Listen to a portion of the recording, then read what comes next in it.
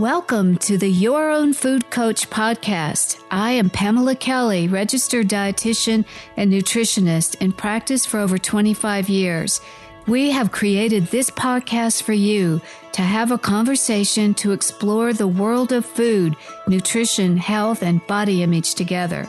You've come to the right place. This is episode 10, The Zen of Cooking.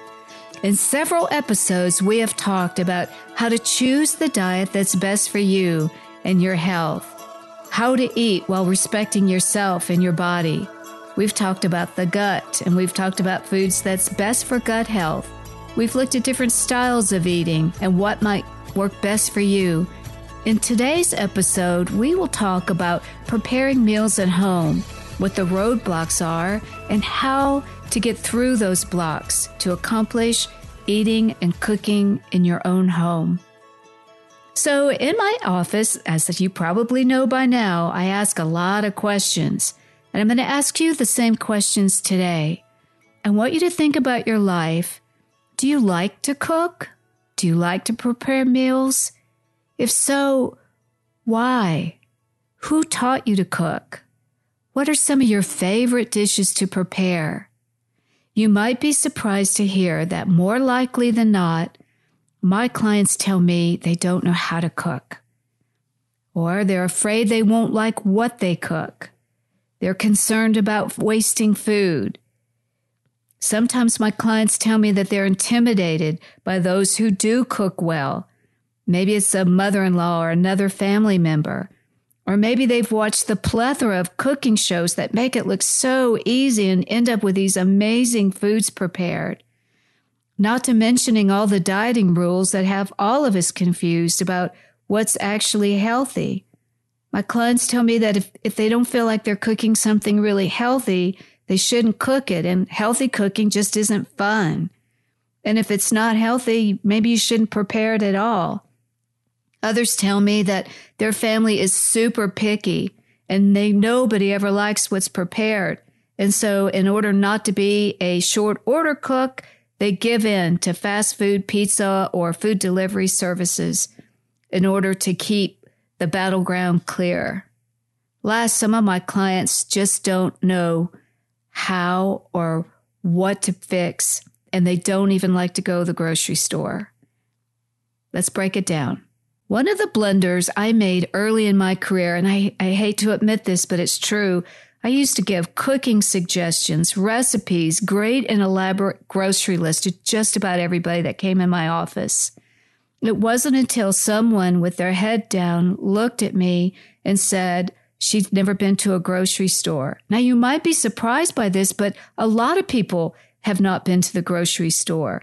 Not once had she been. Her parents both worked when she was a child, and dinner came in a sack or from a freezer, so she just did the same thing. That was her norm. I realize that this is the truth for many people, and so I ask that question. It's not just a financial thing, although clearly we know that poverty affects the food choices, and many people did not grow up with the privilege of living in a home where meals were prepared each night. We all know that this is an issue, and it's being discussed greatly now in health communities. It's discussed in political circles, and it's a big problem. So I'm not going to discuss food scarcity or privilege issues here, but we do know it's important. But also think about how it affects adults who just didn't have money as a kid to purchase healthy foods that are working and viable today and can do it, but they have absolutely no clue of what to do if they did get the food. How can you, or any client for that matter, go from being a non-cook or hate cooking to being a Zen cook? Well, you're going to have to be patient with me. I'm going to share some ideas about how to change your mind about cooking. Look, we all want a life that matters. I think we can agree we all want to be well. We want to be nourished. My tagline on my door is live it, love it, eat it. We want to be inspired. In order to change the relationship with your kitchen, you've got to agree you're stuck and you want to accept change.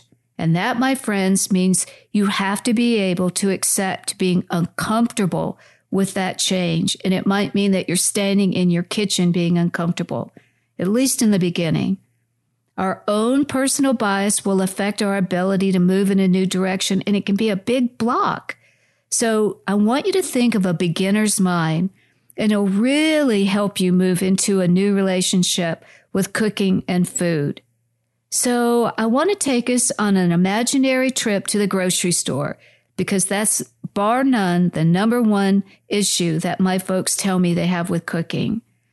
I used to offer grocery store tours or safaris, and it can really be fun. So let's grab our imaginary cart and let's go into the grocery.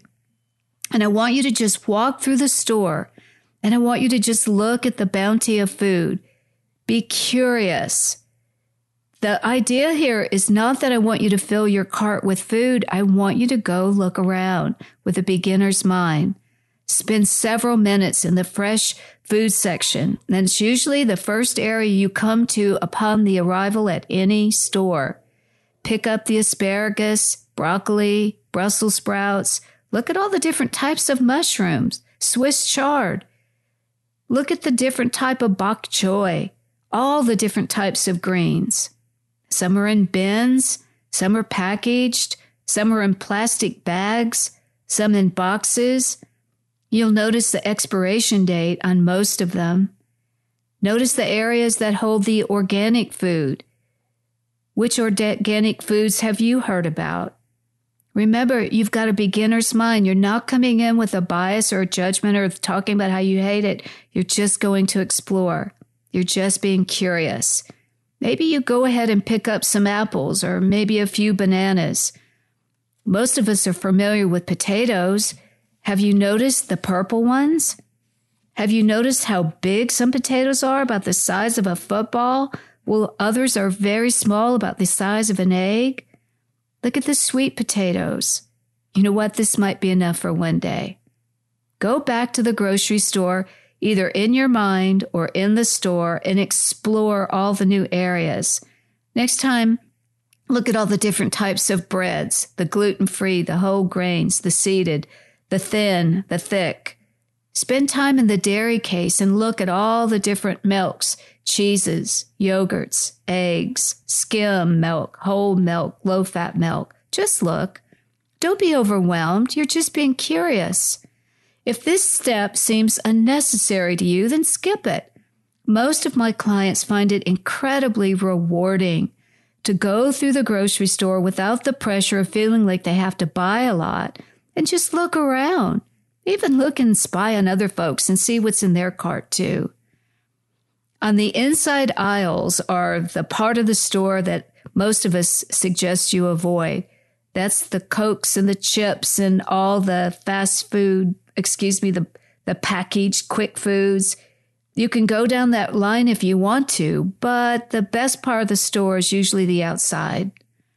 Now, we know that you can order your groceries online. You can have them picked up and you can have them delivered. But nothing will beat the experience of you navigating through the store just to see what's there. And then once you get that all figured out, you can go ahead and order online and have it delivered or pick it up at the corner. You also might want to look at the best day of the week to go, the best time of the day to go, and go when you're less frazzled, and certainly eat first before you go.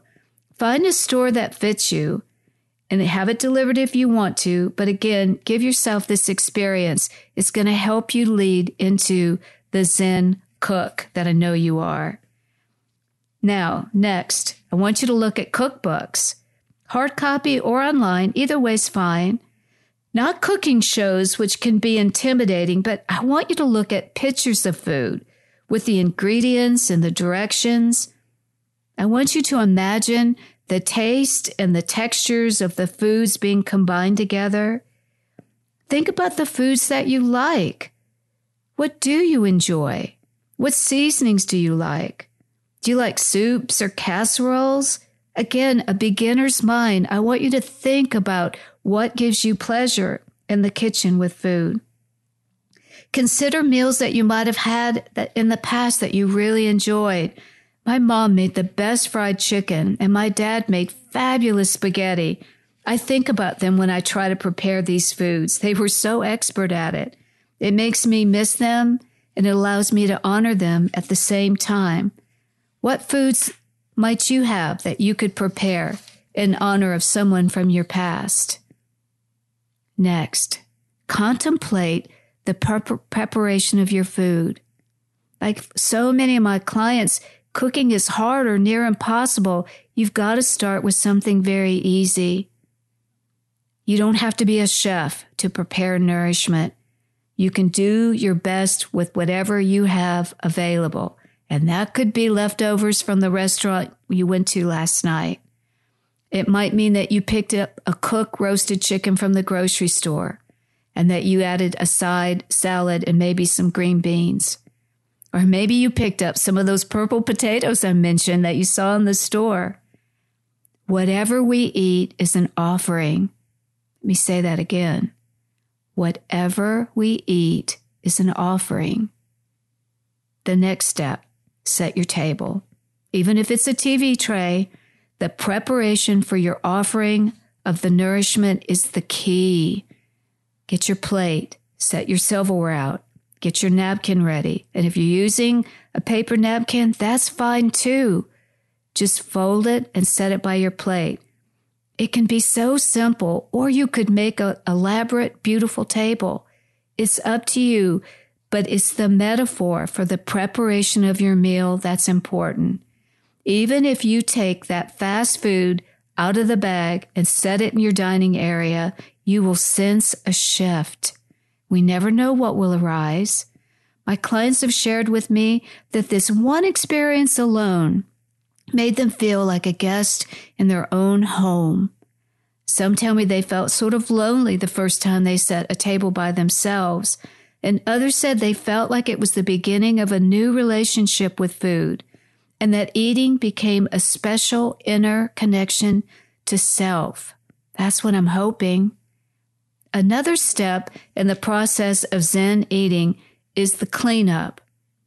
I had a couple come in that were really at odds with each other. One was the cook and the other was the cleanup. And so the cook made the mess, and the spouse, I'm not going to tell you which was, the spouse really hated the cleanup because of all the mess. So they decided not to cook at all because they got in fights. I want you to think of cleanup as part of the whole process. After we chose our food, after we set the table, after you find of choosing what feels right to you in your body and you've eaten your meal, it's time to clear it up and thank the entire process. Cleaning up could be a touchy issue, but cleaning up, if you do it shared together rather than a chore, can add more to your day other than just another task to be done and add more exhaustion. The actual use of water and soap to wash the dish can be part of the whole experience, and then it's on to the next thing. What a satisfying way to have an eating experience, and then to let it go with a clean kitchen. You might think that sounds crazy, and I know you can't do it every time you eat, but pick a day. Pick an eating experience that you can have where you can have the experience of setting the table, consuming the food, finishing it, and cleaning up. One more thing. A client mentioned this to me the other day about the best time for her to have the experience was to do a breakfast together. And it ended up being the best meal of the day. If you're too overwhelmed right now to try fixing dinner, how about getting up 30 minutes earlier and making a Zen breakfast? It's the same thing. Set the table, prepare the food, sit down with a beginner's mind, look at the food with gratitude, whether it's in a box of cereal or a beautifully prepared omelet. Eat it slowly, be grateful for the nourishment, and clean everything up. The beginning, the middle, the end. This concludes our episode today. Thank you so much for joining us for the Your Own Food Coach podcast. We're all in search of answers, but maybe it's the questions we need to consider, or maybe we're just not asking the right questions.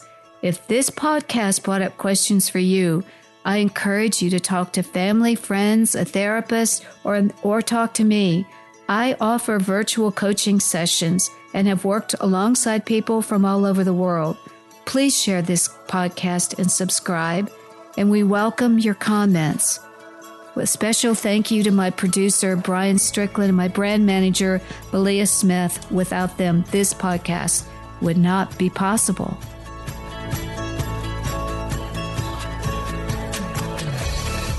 The information presented on this podcast is for the enjoyment of all listeners. It is not intended as either medical or medical nutrition advice or counseling, nor is it specific to any particular individual.